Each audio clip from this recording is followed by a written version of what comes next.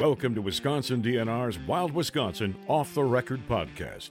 Information straight from the source.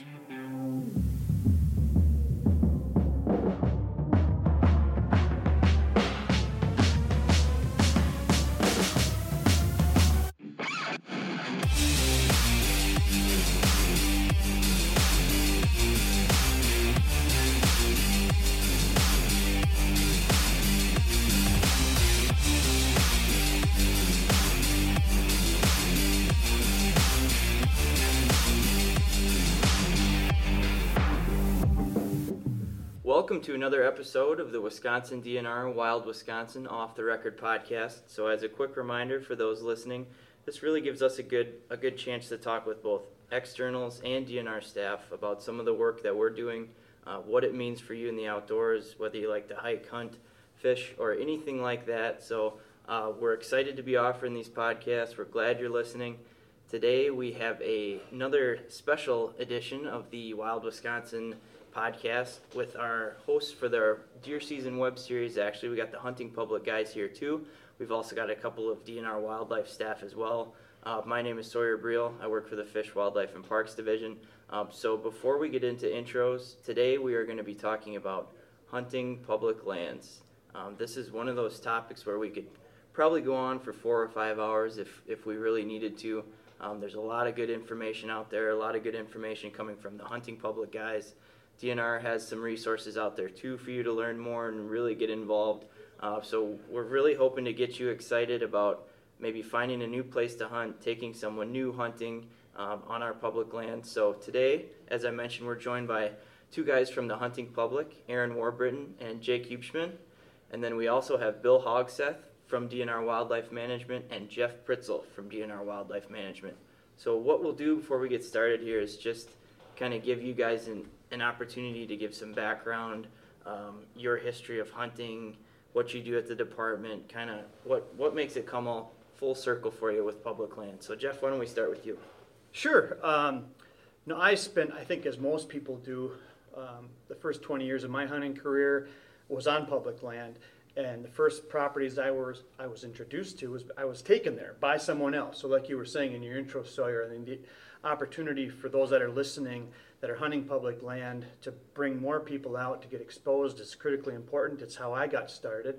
And eventually I was on my own and enough experience, I started doing some of my own exploring. But I've hunted public property for deer from Bayfield County down to the southern part of Wisconsin over the last 25 years. Spent a lot of time in the Central Forest area and cut my teeth when I was a teenager and a young adult. Last 10 years I've been fortunate to have a little piece of my own, but what that's really done is made me appreciate my public hunting days, and I'll still go back because honestly, to have an actual hunt experience, I have better hunting experiences on a piece of public land where I would call it's more hunting. When I'm on my own piece of property, I know it so well, and it's almost got to be automatic. I'm kind of fortunate. I'm in a spot where there's edge of suburbia, there's no shortage of deer, and I actually look forward to going back to some public land for more of an actual hunt. Mm-hmm. Bill, how about you? Yeah, my name's Bill Hogseth. I'm the DNR wildlife biologist covering Eau Claire and Chippewa counties. And actually, I started hunting as an adult, so I didn't grow up in a hunting family. And so I've been hunting for about 10 years, and once I made the decision to start hunting, I actually lived next to a piece of public land called the Dunville Wildlife Area, which is a DNR property, and that's actually where I kind of started experimenting with hunting. And it was really fun because I would go out there and just learn as I went, and the property offered me an opportunity to just go experiment, and it also kind of made me feel giddy because here I had this 5,000 acre property that I could just kind of explore, and it sort of was like, at times it felt like it was my own property, and I kind of had the place to myself. And so for me, public lands have been a really important piece for me learning to hunt as an adult. Mm-hmm. Aaron, how about you? Oh man, I started hunting public when I was very young. It actually started even before that. I got introduced through family and friends when I was 5, 6 years old, just going on blood trails and stuff like that with my uncles or my dad whenever somebody'd come in from a hunt, you always had to find out what they saw or if they had any luck, and it just slowly progressed from there. But we got more into the video aspect of hunting when we were in our teenage years, 13, 14 years old, stole my aunt's video camera out of the closet and pretty much wrecked it in the first year using it. So, but we gained a bunch of new experience that way in filming hunts and trying to show people sort of the realistic story about what is going on in the woods, with deer hunting especially. And that's been my passion my whole life, and that's eventually led me to where we're at now with the hunting public. Mm-hmm. Jake, how about you? Mine's very similar to Aaron's. Started at a young age. My grandpa grew up right across the road from the El Dorado Marsh, public lands, and kind of got into hunting small game with him to start out hunting. Started with rabbits and squirrels and stuff like that, hunting on public land with him right across the road from his house, and eventually got into deer hunting and turkey hunting, and I just fell in love with that. And similar to Aaron, picked up a video camera when I was in high school and pretty much ran with it since then, and luckily enough, kind of got together with these guys, and we've been doing the hunting public since, and it's been a blast. And I'm going to let these guys do the majority of the talking. I've done a fair share of hunting on public land for all types of species and really enjoy it, really have come to appreciate it. It's something I really look forward to. I think there's a certain allure to hunting public land that I really can't explain, but it just makes it more fun for me. So we like to give everyone some host background, maybe give them that perspective before we get going. And I do want to also note that we are in the midst of shooting the Wild Wisconsin web series. So if you hear some noise in the background, we are actually live from the back room at a restaurant on our lunch break right now. So we are just going above and beyond to get you this content. We were filming on public land today. We actually have been all week. So we're walking it like we talk it. So without further ado, I think it might be helpful for the people listening. Aaron and Jake, can you guys give an idea of what the hunting public is? I think the name might give it away, but kind of give them an idea of why we're so pumped to have you guys on a hunting public land podcast. Well, we primarily hunt public land. I would say that that's not necessarily where the name is derived. The hunting public is more so created to mean the general public. Yeah, the general public that hunts. That's where the name came from. And it doesn't matter if you're a deer hunter, duck hunter, whatever it is. Whatever, public, private land, whatever. Now, in our content, we're hunting 90% public land because that's what we liked to do. In both of our situations, we grew up in areas where we had access to public land and maybe not as much private. So we wanted to go hunting, we wanted to experience it, so that was kind of what we used to get into the sport of hunting, if you will, and have just progressed ever since then. And now it's just so much fun to hunt a new piece of public land that you've never seen before and learn it as you go. So what would you guys say the goal of your channel is as far as when your viewers watch it? What do you want them to take away? We want them to see how much fun we're having in the field. And one thing that we preach a lot and try to show folks, through the content in the YouTube channel is you'll see the social aspect of hunting within our content because it's all a big group of us working together to accomplish whatever goal it is, whether it's a big buck, a turkey, a small buck. We're going to go on the deer tour this fall and there'll be 5-6 of us in camp and maybe only one of us will have the tag. But, as soon as somebody shoots a deer, we're all ready to go on that track job and help them get it out. It's just a team effort all around. And that's one reason why we love Wisconsin so much. It's our number one viewership state, most importantly. But Wisconsin is very rich in the social aspect of hunting. The hunting tradition, deer camp tradition. Which is exactly what we want. We want people to be able to relate to working with their friends instead of it being exclusive. Yeah, and that's actually starting to slip away in a lot of places in the country. That social aspect of hunting is, don't mean to sound doom and gloom, but it's starting to become lost in a lot of places. Luckily, Wisconsin still has that deeply rooted tradition, and that's one reason why we love it up here. And with being lucky enough to travel to other states, I feel lucky to grow up in Wisconsin where that tradition is so rich. Absolutely. The camaraderie is so great, especially during deer season. You know, and even so, it's relative, because those of us that are here, we kind of feel a bit of the slip too. But like I think what you're saying is relative to other places, we still should feel fortunate and Yep. blessed, and we're cognizant of that as an agency, and we're really happy to see this conversation switch more towards that collaborative and cooperative nature of what hunting can be. And it ultimately comes down to the mindset of how you're approaching it, you know, from the beginning. And I really like to see this conversation turning more towards appreciating this Because that's part how of you're it. going to create more hunters, is Yeah. getting family and friends into it. Yeah. And I know as I was getting my start as an adult hunter, like I said, I would go out to public land and just go sit in a spot with a gun and not really feeling like I knew what I was doing. And I know I made a lot of mistakes. Oh yeah, that happens every time. Some of the most fun still. you've probably had, though. Right. And you know, I thought every time at least I was outside, even if I wasn't successful. But I remember going from that mode to then finding a group that said, "Oh, you're trying to learn how to hunt," and they took me under their wing, and it became that social part and a lot of sharing of skills and transfer of knowledge and really a lot of growth for me as a hunter and building my confidence and feeling like, okay, I actually do know what I'm doing because I've got mentors. Right. So just, you know, piggybacking off that, the idea of the importance of the social aspect of hunting. Yeah, if you see other people on public land, go communicate with them. You know, Right. talk to them. We preach that all the time. When we pull up to a parking area or wherever it is that we're hunting on public, and there's people there getting ready or coming in from a hunt, we talk to them. You know, and sometimes those conversations go on for hours, and we've got so many friends from all over the place because they're doing the same thing we are there. And I mentioned when we kicked this thing off today that we were so excited. I think the people that we have at the table represent such a wide range. You got Bill, who is an adult onset hunter. You've got Jeff, who's been hunting forever. I'm not calling you old, but you've been hunting a long time. Aaron and Jake, they've been hunting a long time. It's in their family.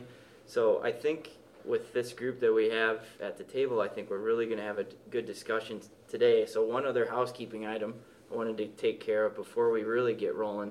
Bill, can you kind of explain, and Jeff too also, the DNR's role in kind of managing public lands? How does it, when a hunter walks onto a wildlife area and sees mowed trail, sees habitat, sees an apple tree, what connection should they be making? What's your guys' role on the landscape? Yeah, it's a great question. So every property, every DNR property has a property manager, and often that's a local staff person. So for me, I cover Eau Claire and Chippewa counties. So every state wildlife area in either of those counties is assigned to me in terms of making sure that we're managing it according to the master plan of what's been set forth that the public's been a part of helping us create. And then we've got staff, sometimes they're seasonal, sometimes they're year-round, who are actually doing a lot of the work. I spend more time than I'd like in the office these days. When I was getting started in the DNR, I was one of those staff. We call them, they're often LTEs, and they're the ones doing the work. They're mowing the trails, they're mowing the parking lots, they're putting up the signs after they get shot down. They're they're controlling Rarely. Yeah, they never get shot down. That once in a decade, right? But they're putting a lot of effort in, and they're often putting in like days in the heat, the bugs, and it's all to manage the habitat and make sure that it's accessible to the public, not only for the hunting experience but also for the species that need those habitats out there, whether it's woodcock and grouse in the young forest or pheasant in the grasslands. And so from a staff perspective, there's a property manager. Anybody in the public can call that person too. On our staff directory, you can look up a property and find who it is that manages it. And if you want to learn more about that property, why it's being managed the way it is, or you have questions about it, give that person a call. I mean, we're real people, and we love hearing from folks locally who are using the property and might have questions. And I actually started asking questions myself, like, why why do you go out to that property specifically? What do you like about going to the property? And I learn a lot about folks who are using my properties, and it actually kind of helps me manage as well. You mentioned before that you use that information because, like you said, you spend a little more time in the office than you'd like, but there's the public is out there spending time on the property, and you've used what they've told you to help make that property better. Same thing with the social aspect of hunting and collaborating with each other. I mean, if we have these relationships married together with the public and your agency, like you're just gonna, only better things can happen. I mean, it seems that simple to me. And we mention it a lot that the public plays a key role in management on a very high level scale by license sales, stamp dollars, and things like that. But you hear Bill mention that through master plans and things like that, getting feedback from the public, they're really playing a role at the landscape level as well. It's not just that high level license dollars level. They're really involved every step of the way. You're involved every step of the way. You know, and I would say across Wisconsin, I mean, we've got millions of acres, but just even within the wildlife management program specifically, over 500,000 acres, those properties that I think of as our best properties, our top ones are the ones that have been embraced by the local community. So they're using it. They've, in some cases, literally adopted it. We have an Adopt a Wildlife Area program now, and so having that partnership is great. Bill mentioned master plans, and within DNR we have various properties that have different primary purposes, but we try to have multiple use as much as possible. So a wildlife area. That's its primary purpose is providing public hunting opportunity with year-round other opportunities. But we don't manage a wildlife area like a state park. There's not as many amenities. We have parking lots basically as access points, and then it's intended to be not to have amenities as opposed to a state park that's going to have facilities and whatnot. But on the other hand, we have moved into the realm of opening state park properties to public hunting to where we can do it without it being in conflict with its primary use. And so there's been growing opportunities for people to get on pieces of land in Wisconsin. So is there anything else you guys wanted to add from a DNR perspective before we get into kind of the how-to for planning a public land hunt or getting into it? Well, I just want to echo what these guys said, that it really is about a public-private partnership, and just to let folks know that we want to hear from them if they're using our property, and we're also happy to answer questions. But I know duck hunters will call me with some of the flowages I manage, because when we draw down a flowage and we let all the weeds grow up and then we flood it, that's prime time for ducks coming through in the migration. So questions like that we're always happy to answer, and we can be a partner to folks who are hunting on our lands and give them some information about the management. So why don't we just get into it then? So I'm just going to open this up to a roundtable. It's pretty much how we're going to do it for the rest of the time. So anyone feel free to chime in here. What are the best steps or best thoughts to consider when trying to find a public property to hunt? Oh, there's a number of factors. I mean, it comes down to your individual needs, number one. Are you a weekend warrior type of a hunter? Are you trying to travel somewhere for the rut, for example? Are you taking 2 weeks vacation? All those things are going to play a role. We talked a while ago, we were talking about like local public lands and then public lands that you're not familiar with that are 2-3 hours down the road. And there's a wide variety of them. I don't want to necessarily write off any particular public area because each and every one offers something slightly different from a habitat standpoint, maybe even from a hunting pressure standpoint. So you almost don't want to pigeonhole yourself into one specific area so much as you want to learn more about woodsmanship and just how to figure out deer and how they relate to hunting pressure in general. And then you can use those skills on just about any public area. Does that make sense? And another thing that we always do is if we're going into a completely new area that we never set foot on, only looked at maps, we'll call you guys and get as much information from you guys as we can, because local knowledge from what we've learned can be more valuable than anything. Yeah, it don't matter if you're experienced or inexperienced. If you're going into an area that you're unfamiliar with, you need to gain as much knowledge as you can. Say, for example, there's an access road on one side of the property that is a minimum maintenance road. and it's rained recently. Like that road could potentially be muddy and hamper some access there. I'm not going to know that if I'm 3 hours away in northern Wisconsin. I'm traveling down south, for example. That may be something that a local person or manager can help with. And that's just one example of many details that you can pick up having those conversations. So that seems to be a pretty agreed upon first step is choosing a property, hopefully working with local DNR staff to kind of tailor that experience to what you're looking for based on pressure, habitat, opportunity, things like that. Jeff, do you have anything to add there? Well, I'm thinking about my own experiences now working in Green Bay and the Fox Valley. We're blessed in northeast Wisconsin with having a lot of interspersed public properties with a lot of people. And so one of the realities that comes with that is they are well used at certain times. And I guess my tip would be for someone new, I think sometimes the assumption is, well, I don't want to go there because there's too many people there, or it's too there's too much pressure. And there might be a safety aspect to it. They might think, well, there's too many people there. Is it not safe? I would simply say if you look at our safety record and what's happened over the last number of decades with hunter safety and regulations as it relates to that, we just have a tremendously good safety record in the state. And so we've demonstrated over and over that people can share property, hunting, and even share with other experiences that are not hunting, and it can happen at the same time. A lot of people they just think, oh, it's one or the other.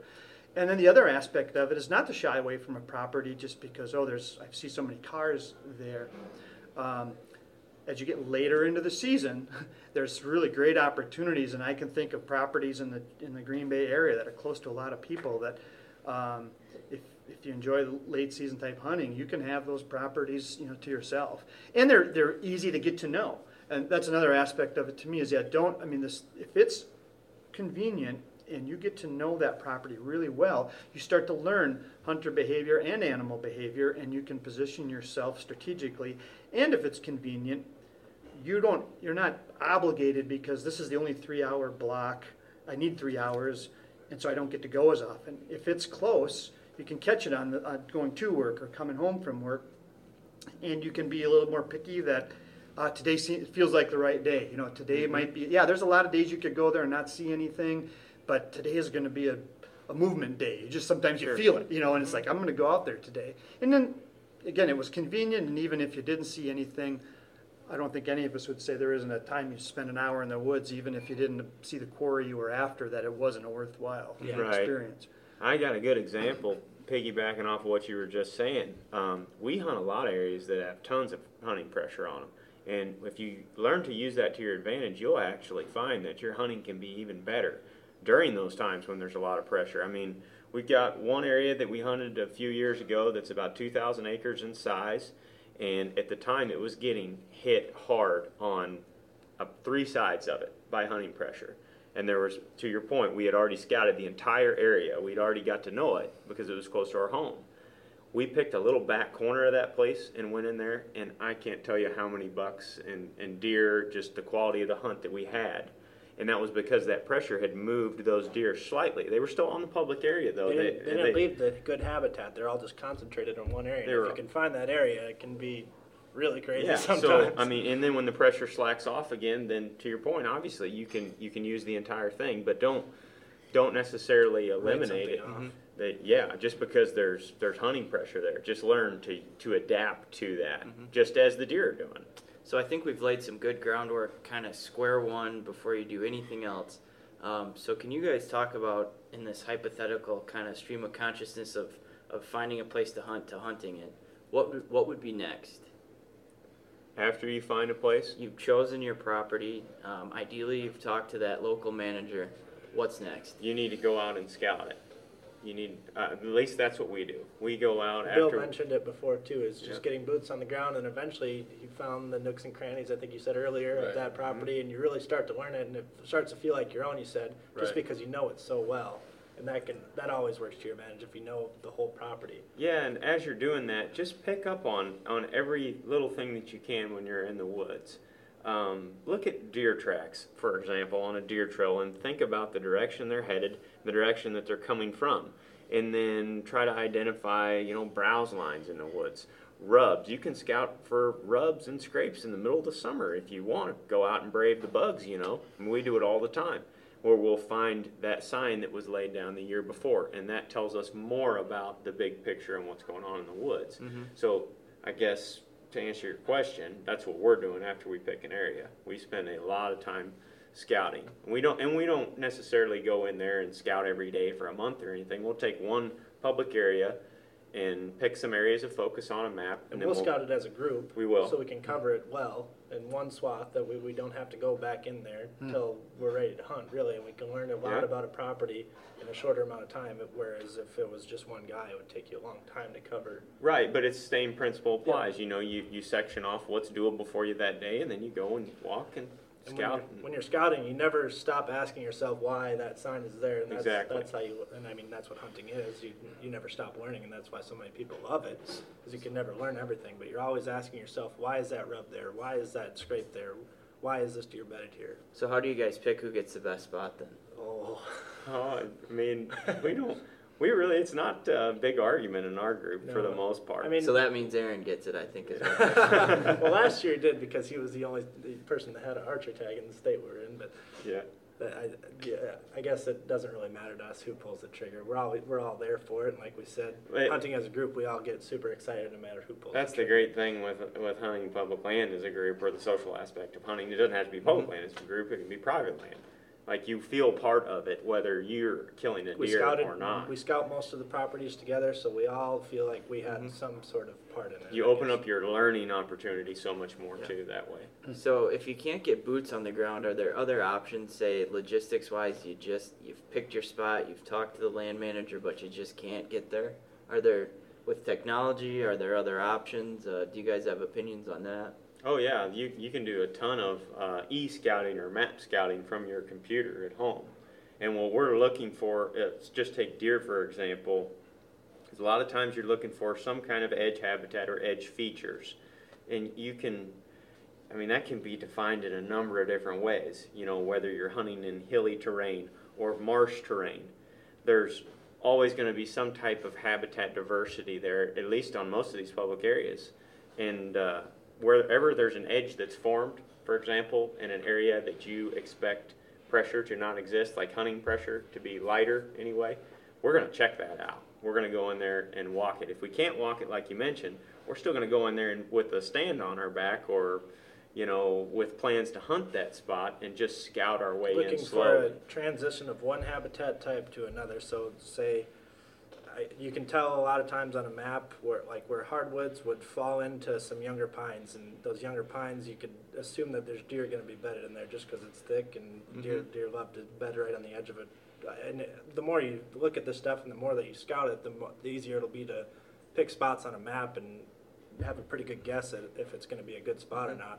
Marsh is easy to see also when you've got marsh terrain that butts up against hardwood timber or oaks, for example. Those deer will bed in the marsh, and then they'll come out and they'll feed in the oaks. Well, and with marsh ground, it pretty much tells its own story on the map. It's because there's no trees in the way. You can see the deer trails spiraling out of beds. With the resources that we have nowadays with aerial photos, you can get a lot done just to your computer. And another thing you do is you can cross a lot of spots out that you don't have to put your boots on the ground. You can pretty much just eliminate them. You can assume that they're not going to be very good spots to hunt. So would it be reasonable to say that kind of digital scouting might be before boots on the ground for you guys a lot of the time? Yeah, but it's always during as well. Like we've got smartphones with us, everybody does. And marking spots. While we're out there, we're marking spots as we go. Because, if you're in a bunch of dense cover or something, you may not know exactly where you're at unless you can pull up your map, and then you mark that location, and then you come back, regroup, and look at the big picture from your computer or digital map after the fact. And I'd be remiss, too, if I didn't mention, we're recording right now. It's late July, but the DNR will be launching our new app in early September, the Hunt Wild Wisconsin app, and it's going to do a lot of what we just discussed as far as marking waypoints, marking trails, boundaries for public lands, a mapping feature, regulations. So keep that in mind. That's going to be dropping soon, and for anyone listening after September, check it out. You're going to be able to download it on Apple and Android. So just want to take a quick detour there because we're really working hard to kind of give you the tools to put this work in early and help you find success.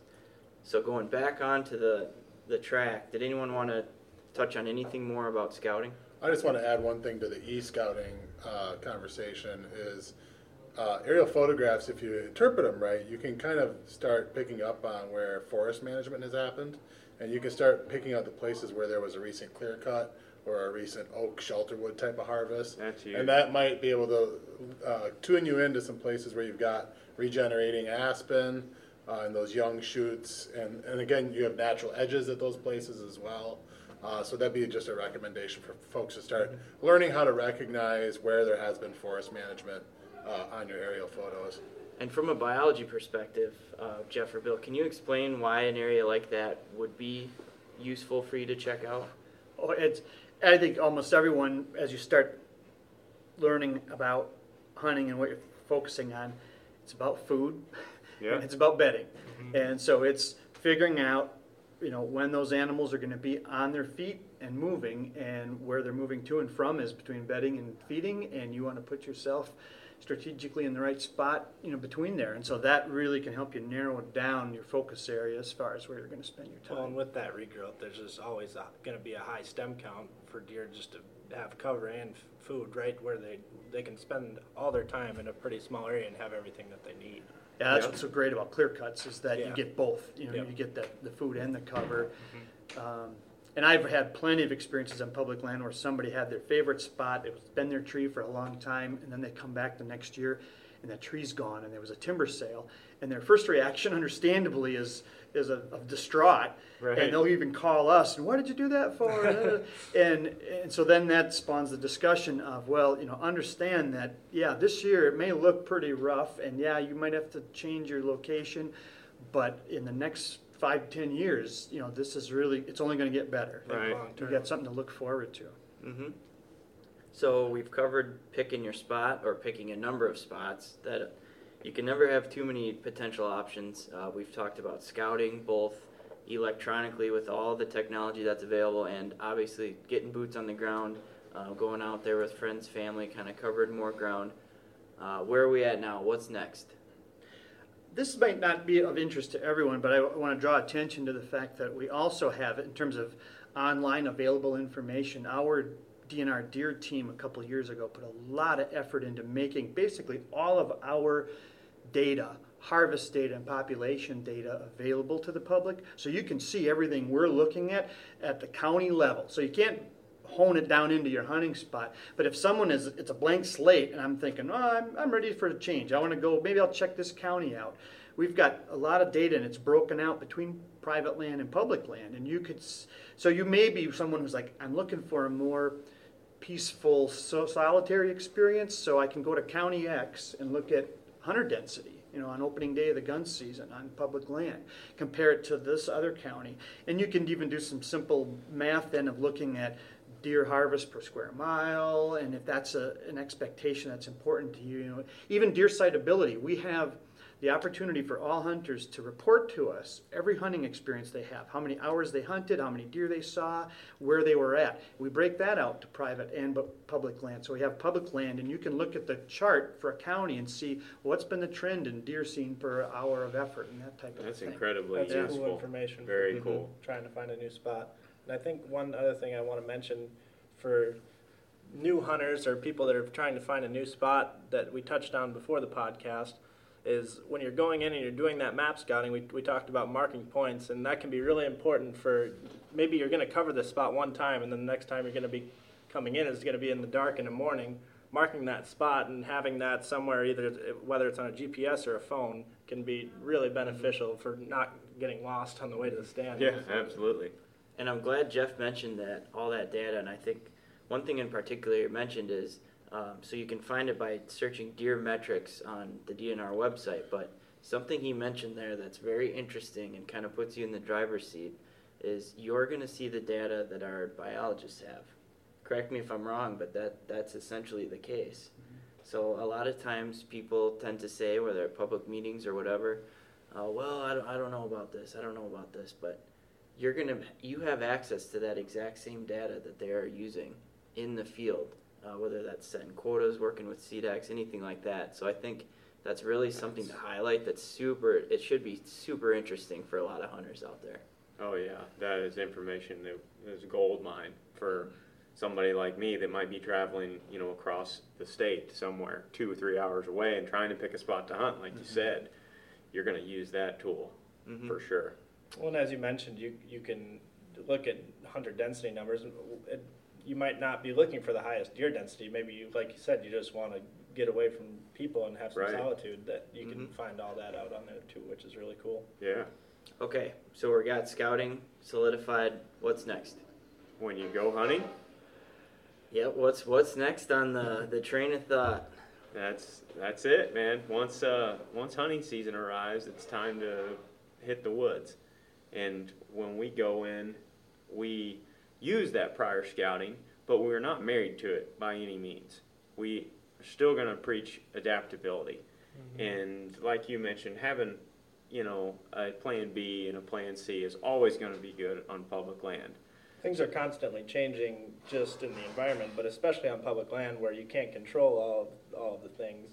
So it's important to be adaptable. Yeah, I mean, if your honey hole that you picked out, in the summer or the spring or whatever, has got a bunch of trucks parked at it and it's getting an abnormal amount of hunting pressure, you may want to hunt the backside of that area. Or you may want to come back to that area 2 days later and go hunt your Plan B spot. So it's, I guess, maintaining that adaptability is a pretty big deal. You're never done scouting. Just obviously the first time in is important, but you're always scouting for a new spot. Just because, like Aaron's saying, just because a spot was good one year doesn't mean something didn't change and it's going to be good the next year. And what we'll do when we go in and hunt, a lot of times we're mobile, like Jeff and I were talking about earlier. And we'll go in with a stand on our back or, planning up to sit on the ground somewhere.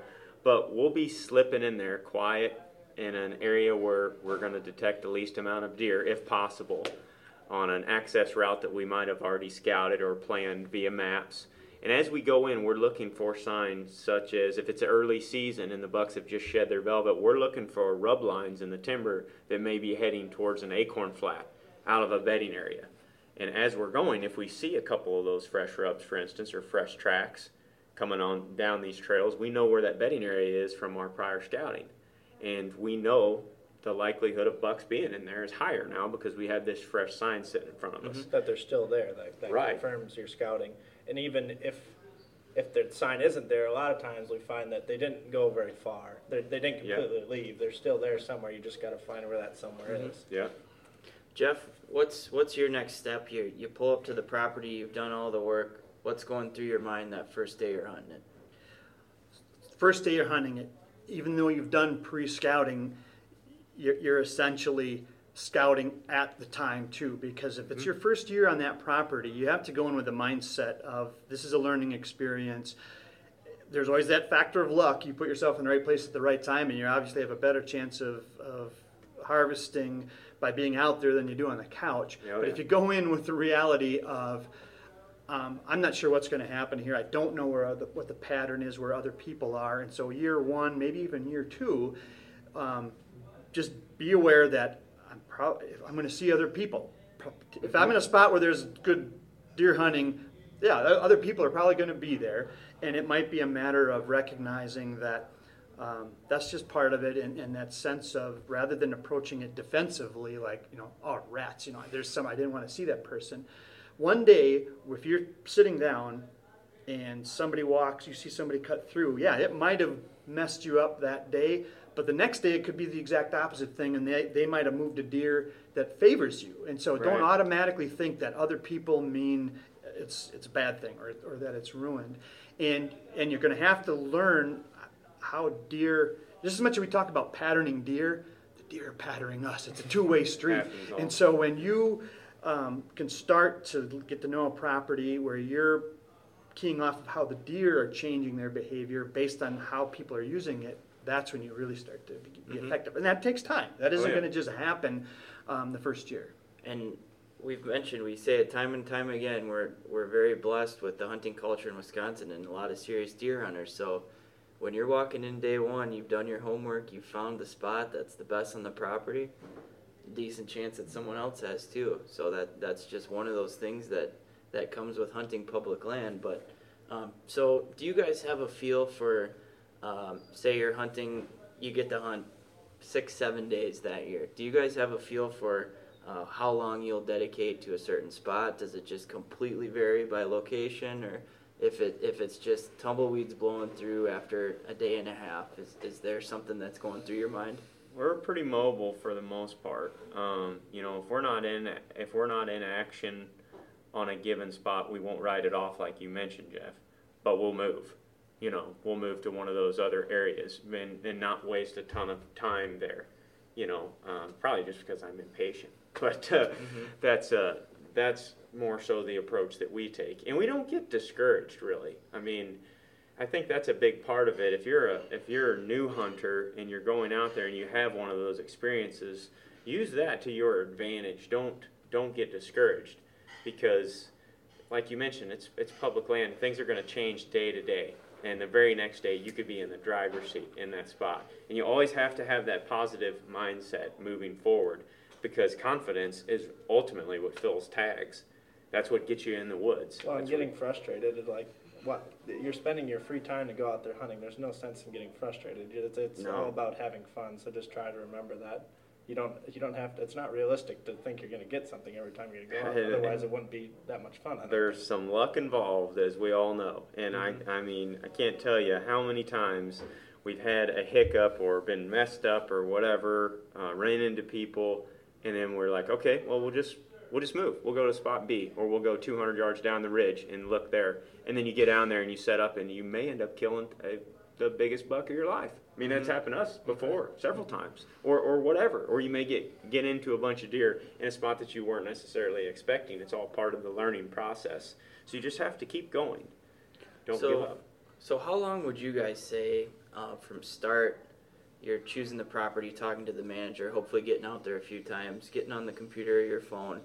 What would you say is the time frame that you would recommend as far as either months or weeks from start to your hunting for the first day? Is there a kind of best practice for that, or is it just kind of whatever you can make work? I guess circling back to the last question you asked, where you said if a guy only had the 6-7 days out of the year, if you can pick those days, I guess we don't really focus on a certain time of the year. Obviously, buck movement is higher during the rut, but just it's hunter movement. Yeah, if you could pick those cold front days, I guess if you had just a limited time to hunt, making the most out of your time in the woods, those cold front days, or what I always used before I started doing what I'm doing now, where I didn't have as much time to hunt. Right. Mm-hmm.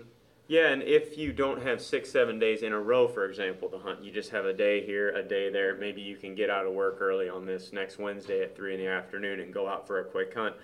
Use that day to your advantage.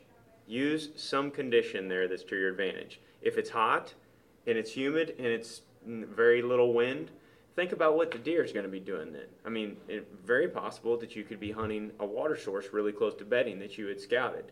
If it's a super windy day in the middle of the rut and it just rained, you might think about still hunting through bedding areas because you have wind cover and sound cover in order to be successful. There's a number of different ways to skin the cat here. Mm-hmm. And if you're only down to very specific days in which you can hunt, don't get discouraged if the conditions don't necessarily favor you.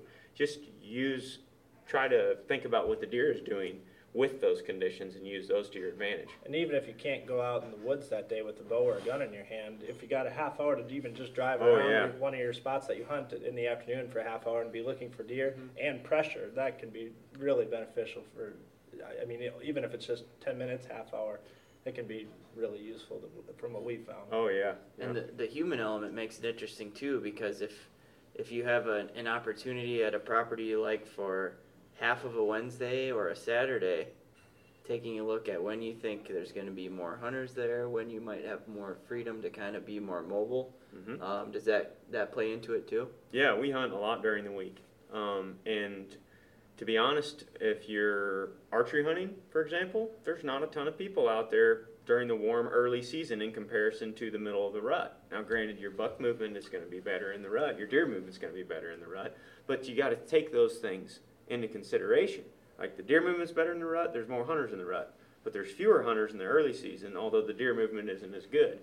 Either time, you can have success. They are still moving, though, in the They early are season, still too. moving, It might yeah. just be at a very, very small area, and that's why we tend to get really aggressive. But yeah, but I mean, it's just learning to hunt different times of the year. I mean, all that can be fun. That gets you out there multiple different times, and bucks behave differently in September, late September, than they would in mid-November. And it's just interesting to watch that progression throughout the fall. So we've touched on a lot of info here, and I think we've kind of hit on a few, I don't know if I'd call them myths, but kind of common misconceptions about public land hunting.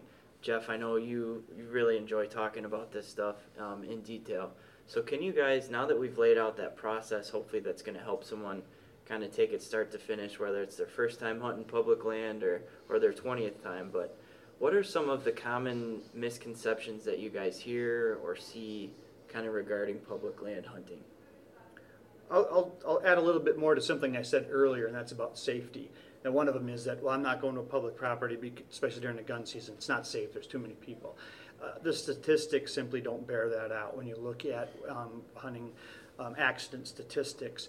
But what we should point out, and it's a legal requirement, but with the popularity of pop-up ground blinds, if you're using them on public property, that you are required to drape it with certain square inches of blaze orange so that you're still functioning. And of course, we're talking about a firearm season.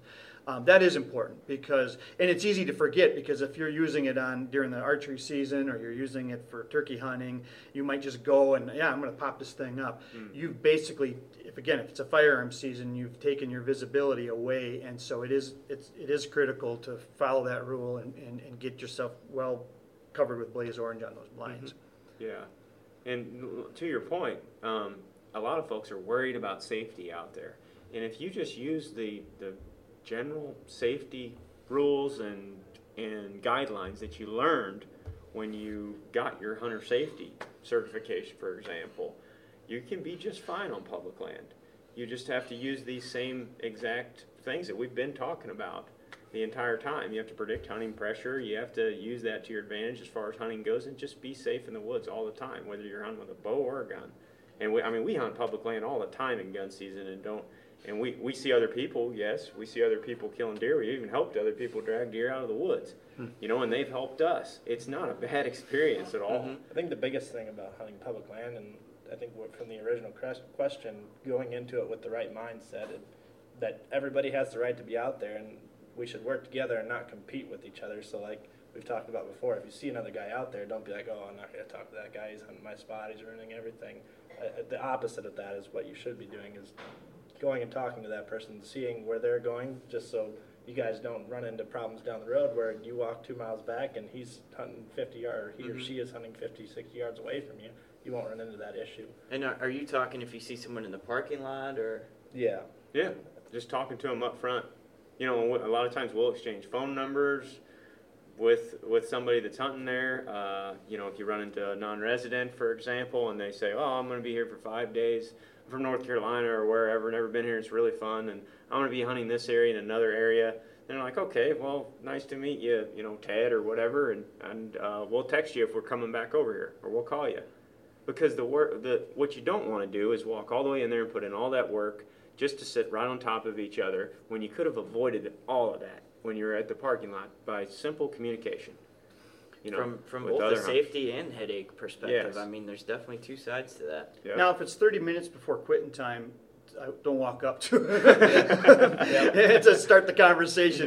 Wait till the final bell rings. We've had that happen too. Oh yeah, we have. Yeah. So how about, I'll throw one out here. So something we've talked about a little bit here is hunter pressure is bumping deer off public land. There's no deer left on there. There's too many people out traipsing around in there. So what do you guys say to that? I mean, it's just not the case for the most part. The deer, they have these home ranges that they feel comfortable in, and really it's no different with like a turkey, for example. They have an area in which they know their home, their habitat. They know it in and out because they spend day after day after day in it. If they get bumped out of that area, their mortality rate's going to go up because they have no idea where they are. I mean, they're going to come back to the area that they're familiar with. I Is think- what I'm saying. I think Bill can speak on this too. Is this land is managed for the wildlife? Yeah, so exactly. A lot of the times, it is the best habitat for these animals to be living. And that's what we find over and over again hunting public. Right, and the myth that you're kind of talking about, Sawyer, is one of those things we've heard for decades, right? And I think just to remind folks that in the last 5 years, we've now gone the path of issuing public land tags versus private land tags. So especially in the forested zones of the state, the harvest and the public pressure on public lands is being managed really by the issuance of those antlerless tags. So that's just another thing for folks to remember, that's kind of a new thing in deer hunting in Wisconsin in the last 5 years. Yeah, I'm really glad you brought that up too. That's a great point. And this is in real broad general terms. When we look at the harvest statistics of comparing private land to public land, they're really not that different in terms of deer killed per square mile. What we do see is a little bit higher hunter density in terms of hunters per square mile, and that ratio of bucks to antlerless deer. The public land hunters will shoot a few more antlerless deer relative to the number of bucks, because again, I think their mindset going into it is a little bit different. They're going to be a little more opportunistic in many cases, and that's fine. Yeah. One of the ecological side benefits of having good deer hunting pressure is one of the things we've been talking about for the last 20 years actually, is in some places where deer densities are so high, they're having a long-term negative effect on forest regeneration. What we're seeing on some of our public properties is actual good, healthy tree regeneration because the deer are being kept honest and in check. And yeah, that might mean your deer sightings per hour might be a little less than they might be on some perfect private piece. But if you, again, put yourself in the mindset of, I'm helping this piece of land be as healthy as possible by being here, that's a good thing and something to feel good about. If the land is healthy, the deer are going to be healthy too. Yeah. Anyone else have any myths we'd like to cover, or something they commonly hear?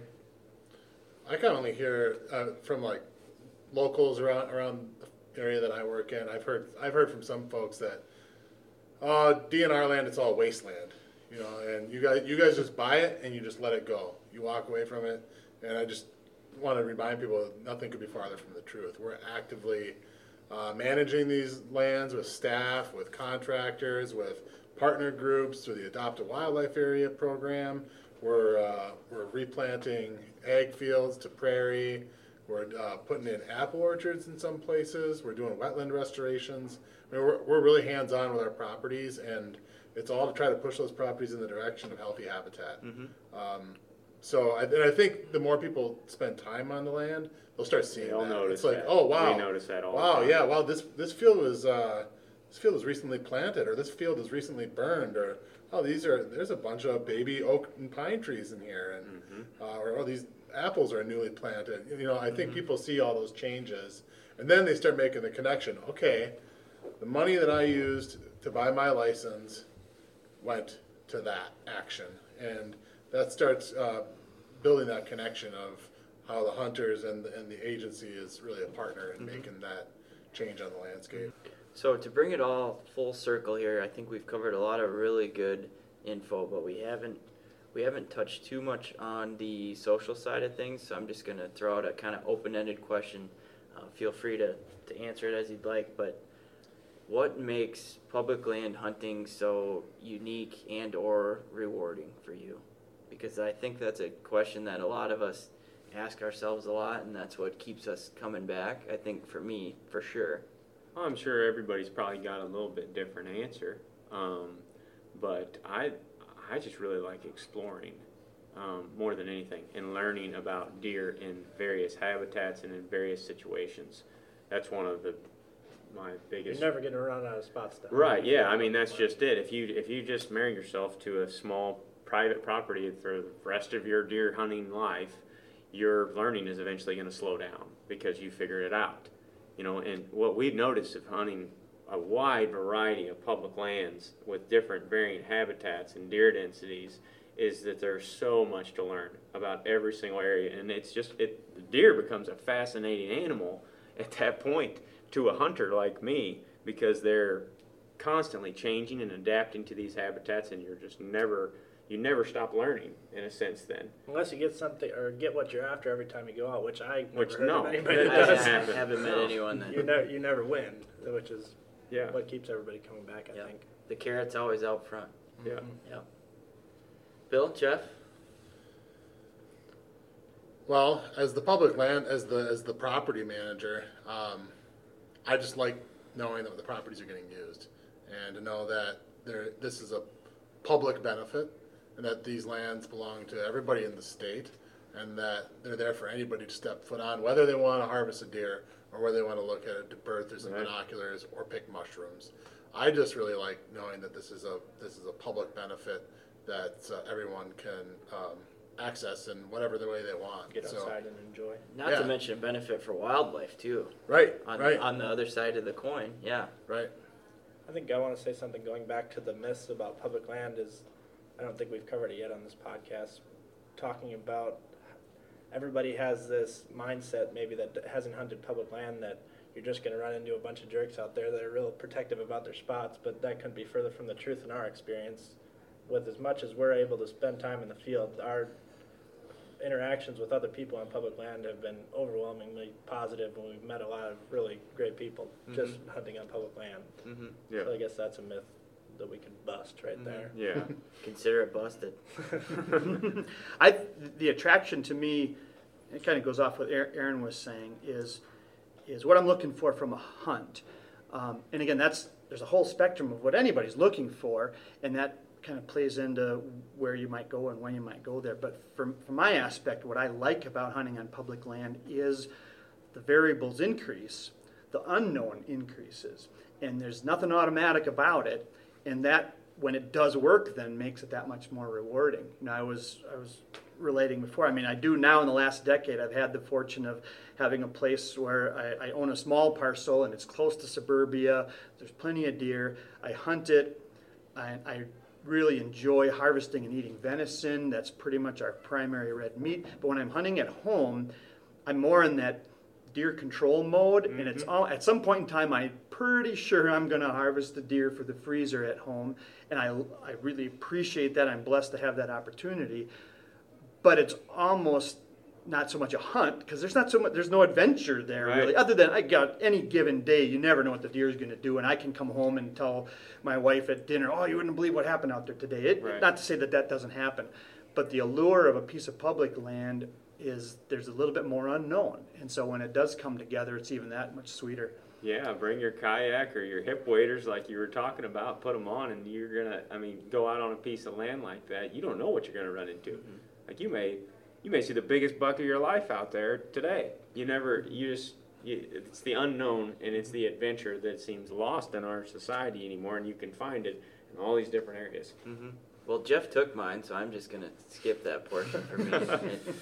Well said, Jeff. So before we wrap up here, one thing we like to do on all these podcasts is we kind of put you in the situation, one thing you could tell X or Y. So what's one thing that each of you would tell someone if you had the chance that is either maybe believes in some of those myths or just has never hunted public land? You get one opportunity to talk to them and kind of pitch them on this whole thing. What do you say? We mentioned before having a goal in mind, which is your own goal, not anybody else's goal, before you go into the field and trying to accomplish that goal. Whether it's if you're just trying to kill a deer, if you're trying to kill a big buck, it doesn't matter. It's just if you're happy with killing a doe, that's what you should be happy with. You don't have to worry about what anybody else is thinking. And I think that's something that's lost with all the social media and whatnot today. All you ever see is the picture of the big buck, and that's not what you have to do in order to enjoy hunting. I would just say don't be intimidated and go out and have fun. Pretty much leave it at that. That's what we do every day. And in our position, we've actually kind of had an opportunity to go through the most of the spectrum of hunting, large private managed acreage for deer, and then back to public land and back and forth. And I just honestly can tell you, hunting public land with my buddies is the funnest time that I've had in the woods. So don't miss out.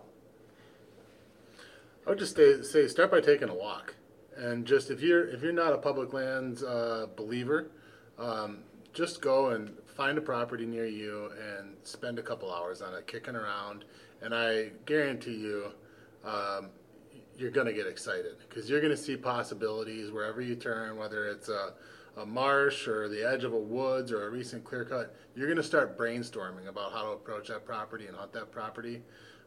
So if you're not a believer yet, I just challenge everyone to just go take a walk, and you might get the bug that way. Endless possibilities. You got 7 million acres to work with. Right. You'll never cover it all. Right? How many was that? 7 million. 7 million. All right. And I would close with just to say, be grateful and appreciate that generations before us, they had the foresight to recognize the opportunity to have public acres was going to benefit this state from a recreational, from an economic, that post-World War II era leading into the 50s and the 60s, where a lot of that acquisition took place. It still exists today in the form of the Knowles Nelson Stewardship Fund, and when that comes up for question, the public still supports continuing to acquire more properties. It's not happening at the scale, of course, that it used to, but to really appreciate and be grateful that those folks, had the foresight to set this up because we're the benefactors. Mm-hmm.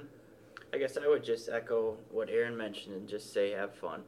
Probably the most fun I've had hunting is getting skunked on public land. I'm not going to sit here and say I don't enjoy harvesting a buck or harvesting a deer, but there's just so much more to it than that. And I think really checking out public land is going to help you. I think it's going to help you get to square one and really realize why you started hunting in the first place. Every time's a little different.